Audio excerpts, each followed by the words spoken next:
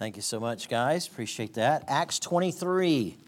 Acts chapter 23.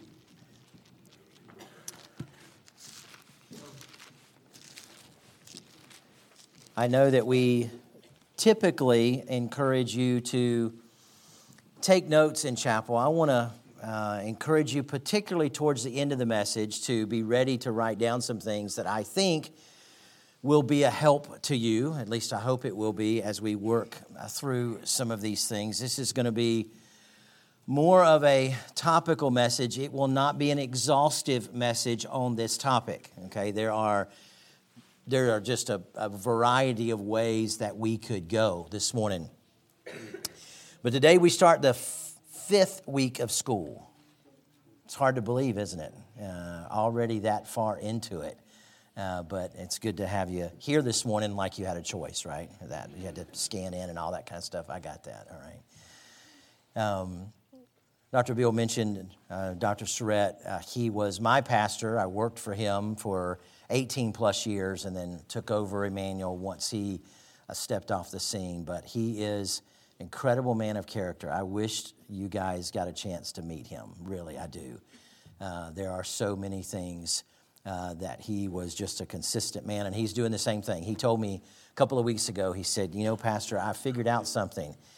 He said, I'm still in the ministry. My audience is just slightly shrunk. He said, currently I have one person that God's given me the responsibility for. It's a great way to look at it, and he would appreciate your prayers for sure. Acts 23 and verse 1, and Paul, earnestly beholding the council, said, Men and brethren, I have lived in all good conscience before God unto this day. What do you think about those words? Could you say that? Could you say before a group of people that was going to judge you, I've lived in good conscience before God unto this day? Now, Paul's going to say in another text of Scripture that he was trying to be void of offense towards God and man. Okay, but specifically here he says before God unto this day. What a massive, powerful statement this is. This morning, I would like for us to look at our conscience. And I want to just kind of walk through some things that Scripture says about it and kind of challenge your thinking a little bit about it. Now, let me just kind of preempt some things here, okay? I've already said this is not going to be an exhaustive study about this.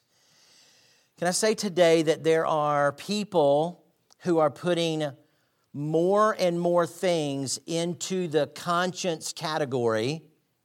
In other words, this is up to you to decide whether or not it's right and wrong, that I believe God has not put in that category, okay? But they would love to shift them that way. But can I say also that there are ministries out there that have put things that should be conscience issues in the command issue, okay? They've commanded that these things are so, and they're not that way, all right? Now, I don't want to get anybody in trouble. Dr. Beals already said he started out on a Monday, so I'm going to try to do my best here today, okay? But let me just give you one of those before we jump into it, and that'll just kind of wet the whistle a little bit, all right? A number of years ago, Emmanuel switched our Sunday evening service to the morning. So we moved a service time to 8:45, and that's like our Sunday night, okay? For a while, we called it the Sunday night service in the morning. You say, well, that's kind of dumb. That's what other people said, too, so we've stopped saying that. But I'm just saying that's what it was, okay, in the process. So we have an 8:45 service, then we have a 10 o'clock Sunday school, we have a breakfast together from 10:45 to 11:30, and then 11:30 to 12:30 is our morning worship service. Do you know when we made that switch that we had people call us compromisers for it? Now, you may have a Sunday night service. I'm not telling you you're wrong to have one, because I think that's a conscience issue. Because let me tell you something. God doesn't say you have to have a Sunday night service in His Word. It's really quiet in here, right? Because what happens if we have a missionary who has all their services on Sunday morning because of travel time? Or what about What about a New York pastor who has to rent a building in the middle of the afternoon because he can't get a building any other time because of finances, and he has all his service at the same time? My point is, yes, we should meet, great, but it doesn't say that we have to. And so I've often asked people, what exactly did we compromise by doing that?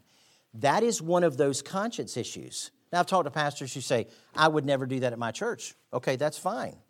Right? Do you understand what I'm talking about? Just get your thinking caps on a little bit, all right? So, first off this morning, let's define conscience. Okay, what are we talking about? Well, it's the inward faculty of distinguishing right and wrong. It's a moral consciousness, if you will. Okay, that's Arden Gingrich's definition of it. Paul is saying, I have been in all good conscience before God. Now, his conscience may have been wrong at times, but he's tried to live according to his conscience. Now, that may confuse some people, but that's really important for you to understand, okay? I used to ask my children when they would come to me and say, well, Daddy, I didn't know that was wrong. I would say to them, but did it violate your conscience? Because whether you knew it was right or wrong, if you violated your conscience, guess what? It was wrong for you at that moment, okay? It was wrong for you to do that, even if there wasn't a specific rule that says, no, it wouldn't. A couple of authors define conscience this way, says about this verse. Paul can honestly say that he faithfully matched his actions to his understanding of God's moral standards. Now, do we know that Paul was wrong at times? We do. Before he got saved, was he living according to what he thought God wanted him to do? Yes. What did that include? Killing Christians. That obviously wasn't the right thing to do, but Paul was obeying his conscience as it had been trained. In this same book, they go on to define the conscience as your consciousness of what you believe is right and wrong. Dr. Stuart Custard, in his commentary on Acts, defines conscience as that internal standard of right and wrong that tells each person to do what is right. It does not define what is right and thus needs to be educated by Scripture. Okay? So in other words, what he's saying is we have this internal standard of right and wrong, and it tells you what to do that's right. It may not be right. That's why it needs to be honed by Scripture, okay? So, for instance, if you grew up in this area and your conscience tells you that you should absolutely be a Carolina Panthers fan, you're wrong.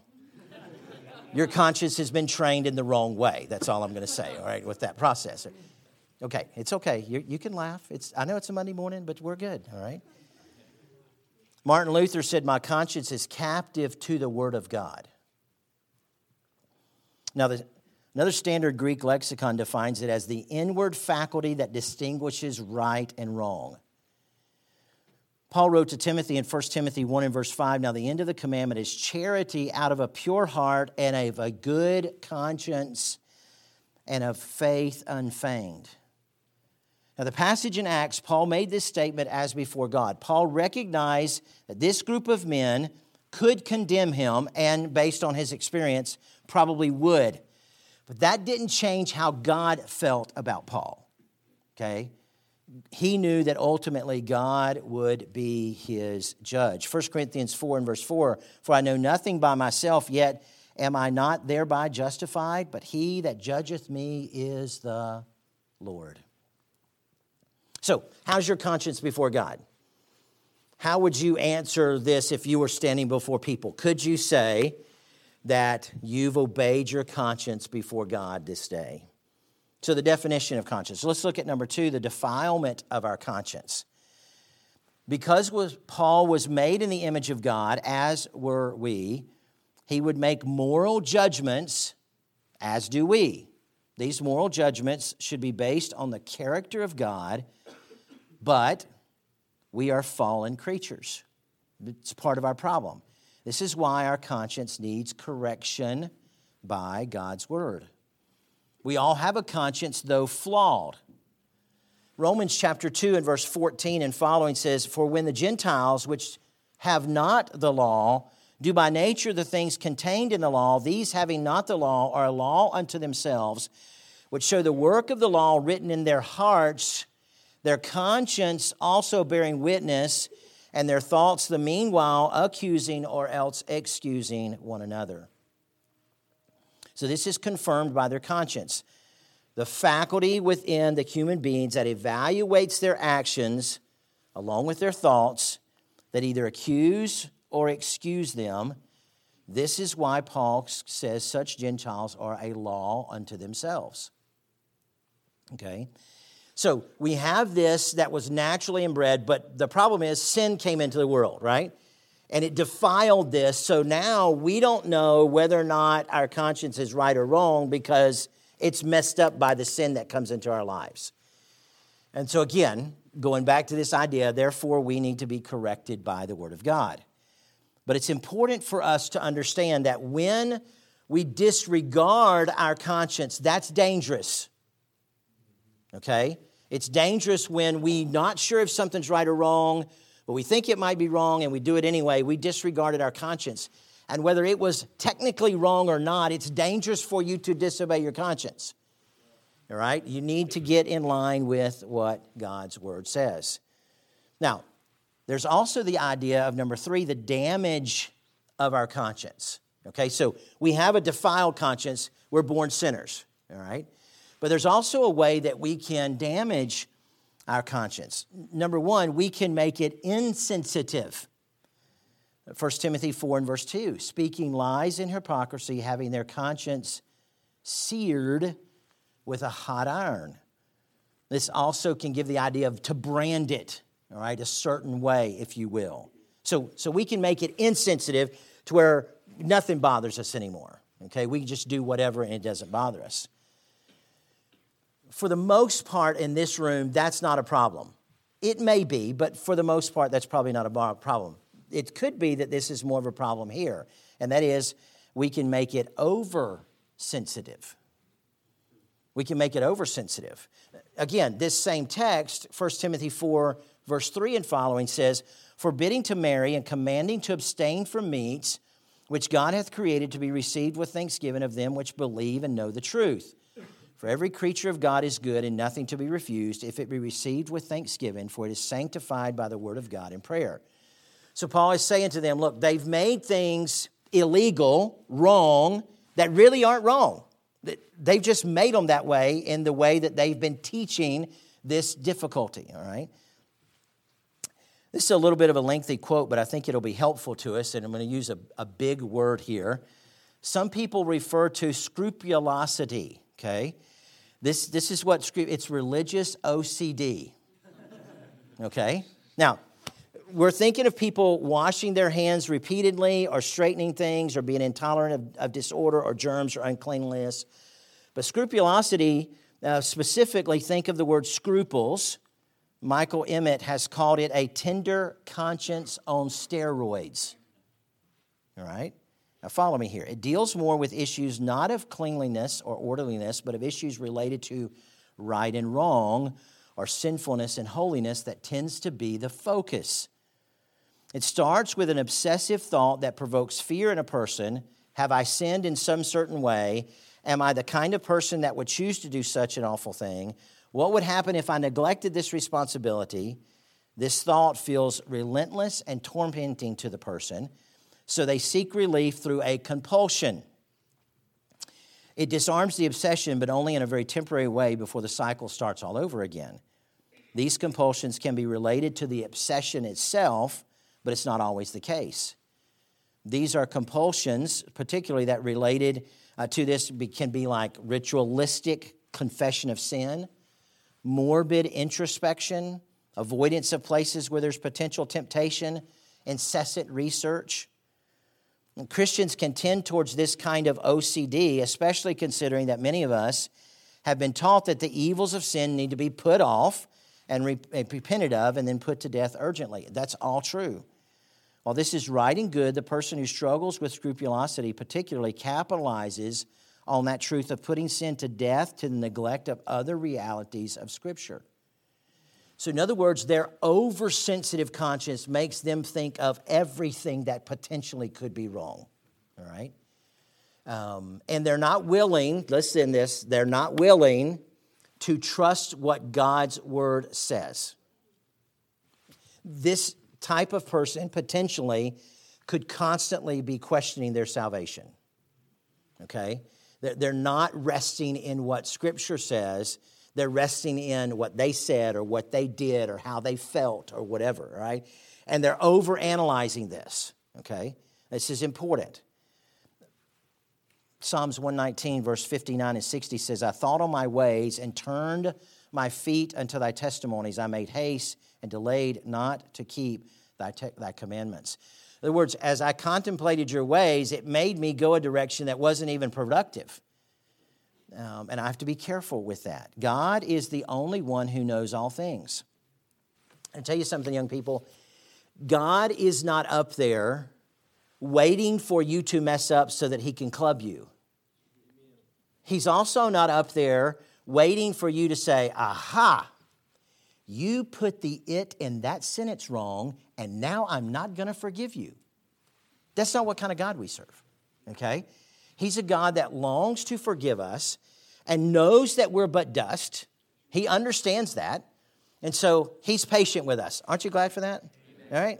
I'm really, really glad for that, right? He's had to use a whole boatload of patience on me.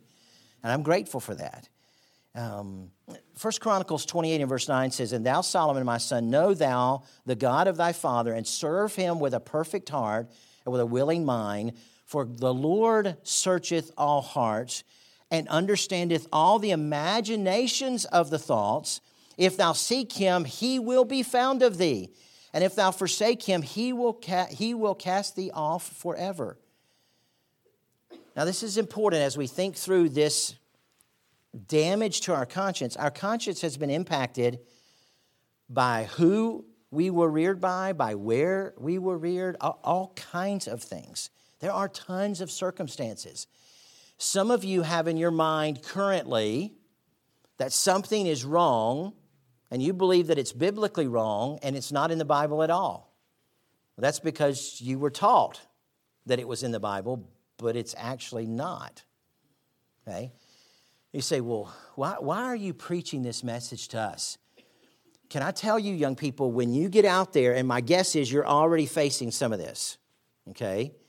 You're going to have to determine when God does not make clear guidelines in Scripture about something. There are things we do all the time that God doesn't say directly we have to do. There's nothing in the Bible that says if you have a Bible college, have chapel 4 days a week. Doesn't say that in the Bible. We do that because we believe that chapel is a central thing of what we do. It's where we want to keep the heartbeat of the campus to happen, all right? But if you walk out of here and say, well, I went to Ambassador Baptist College, and if I ever start a college, I have to have chapel 4 days a week because that's what the Bible says, you'd be wrong. Do you understand that? You understand what I'm saying? You're like, are you against chapel 4 days a week? No, I'm not. I'm just telling you, divide that which needs to be divided. I mentioned at the beginning, what you're going to be faced with is people want to dump all kinds of stuff into the basket that says, well, this is up to you. The Bible doesn't actually speak to this. And that's not true either. So you need to discern, okay, what does the Bible actually speak to? And therefore, I need to be where God's Word is. And where God's Word doesn't say anything, if it's silent on the subject, then that's up to our preferences. Okay, again, within the character of God and so forth. We're going to talk a little bit about that in just a minute. So, most of us think our conscience are right, don't we? I mean, don't you believe that where you're standing is the right position? If you don't, then what are you doing there? Right? I mean, like you should struggle and figure out, okay, I'm not saying we're not going to grow. We're all going to grow, but obviously you should believe that where you're standing currently in whatever position it may be on something, I believe it's to be the right position. That's why I'm standing there. Okay, number 4, the directing of our conscience, okay? All right, what should we do then? Well, this is important. We should obey our conscience. Now, we don't have time to go through all the text of Romans 14 and 1 Corinthians chapter 8, but those things warn us that to disobey our conscience is sin. In the Romans passage, for instance, Paul says, whatsoever is not of faith is, he that doubteth is damned if he eat. Now, Paul makes it clear in other passages of Scripture that there's nothing wrong with actually eating, right? But if it's wrong for you, then it's wrong to eat. That would be a conscience issue. Okay, can I eat this in good conscience? And if I can't, and I eat it anyway, I violated my conscience, and that's a problem. Okay, for us. So we should obey what our conscience tells us. Now again, that needs to be honed by Scripture. It doesn't mean our conscience is always right, but disobeying it is dangerous. Okay, so if someone says, well, look, it's sin to eat meat offered to idols. Well, they're actually wrong that it's sin across the board, but it may be sin for them. Okay? Their conscience needs to be aligned with Scripture, and it's fine for them to say, hey, because I came out of temple worship and I know what happens around that sacrifice, and it conjures up things in my mind that I can't handle. For me to eat that meat, it's sin. That's perfectly fine. For you to say it's wrong for everybody to eat meat, that's where they get into trouble. You understand the difference between those two? That's important for you as you move forward on some of these things. Number 2, we should work to have a clean conscience. Paul worked to have a clean conscience, didn't he, before God and man? Acts 24 and verse 16. And here do I exercise myself to have always a conscience void of offense toward God and toward man. Paul says, I work at that. Now, is it possible to always keep not offenses between other people? Well, no, the Bible says that it doesn't matter. As much as lieth within you, live peaceably with all men. But some people just don't want to be peaceable, right? No matter what you do, they don't want to be peaceable. But as much as you can, you should. And then number 3, our conscience should be both a warning and a guide and a judge. Okay? It should warn us, hey, be careful. Are you sure about that?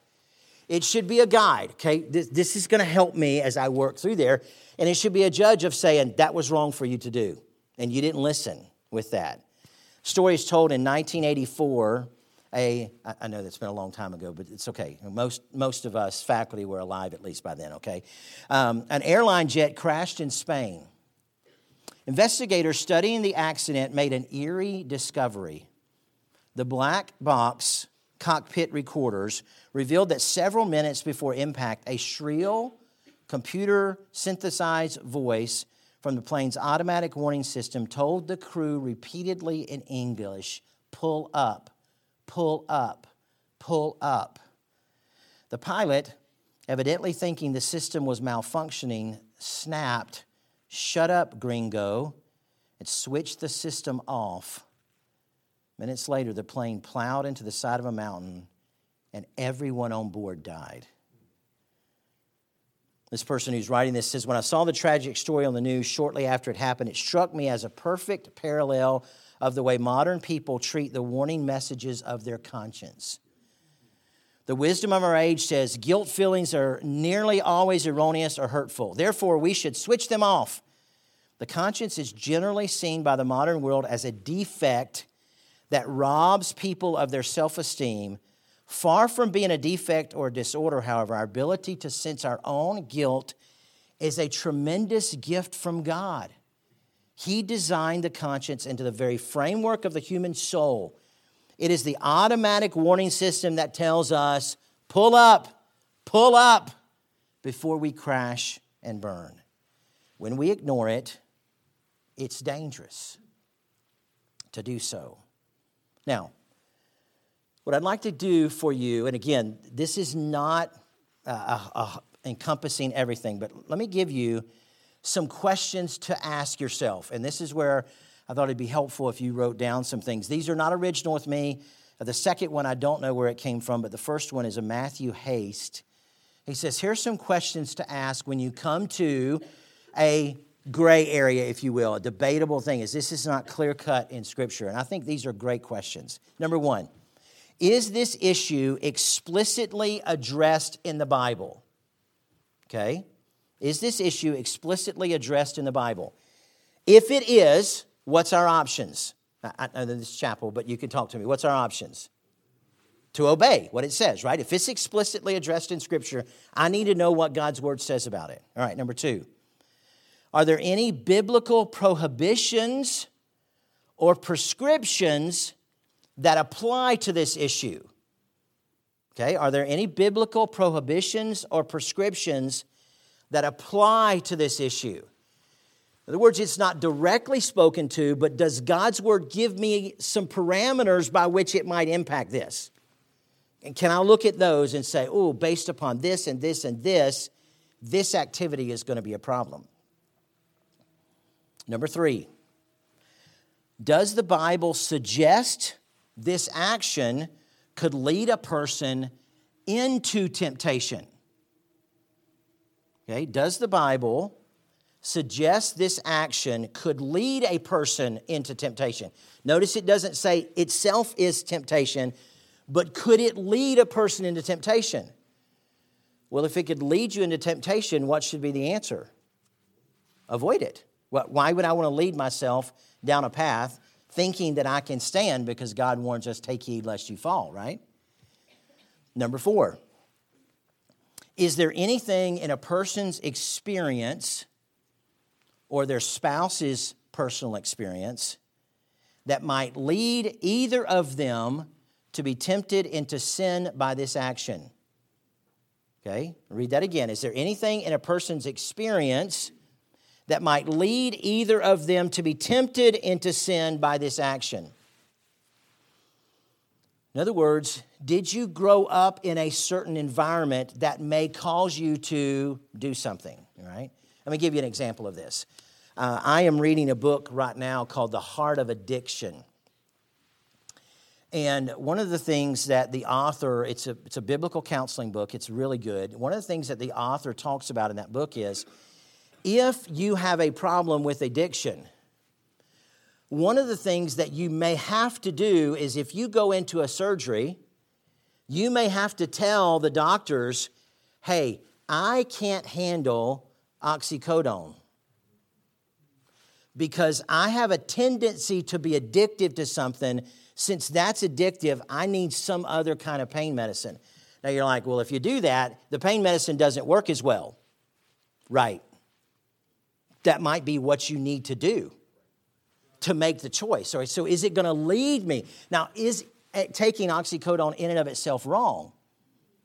Well, no, but it could lead certain people to that direction, and therefore they should have nothing to do with it, okay, in that process. So these are some good questions. And again, these are just guideline questions to help you work through this. Let me give you another one. Okay, this is a different author, and I'm not sure who's original with this. I wish I could give them credit. But his premise is 1 Corinthians 10:31, whether therefore you eat or drink or whatsoever you do, do all to the glory of God. So he says, number 1, does the Bible allow it? Does the Bible allow it? If the answer is no, then don't do it. Okay? If it's yes, then we go to the next question. The next question is, does my conscience allow it? In other words, is my conscience telling me, whoa, that may not be a good idea? Okay, well, if no, then don't do it. If the Bible doesn't speak to it and my conscience doesn't say anything about it, here's 3 more questions, and these are fantastic. Number 1 question is, what is the effect on other Christians? Love is more important than knowledge.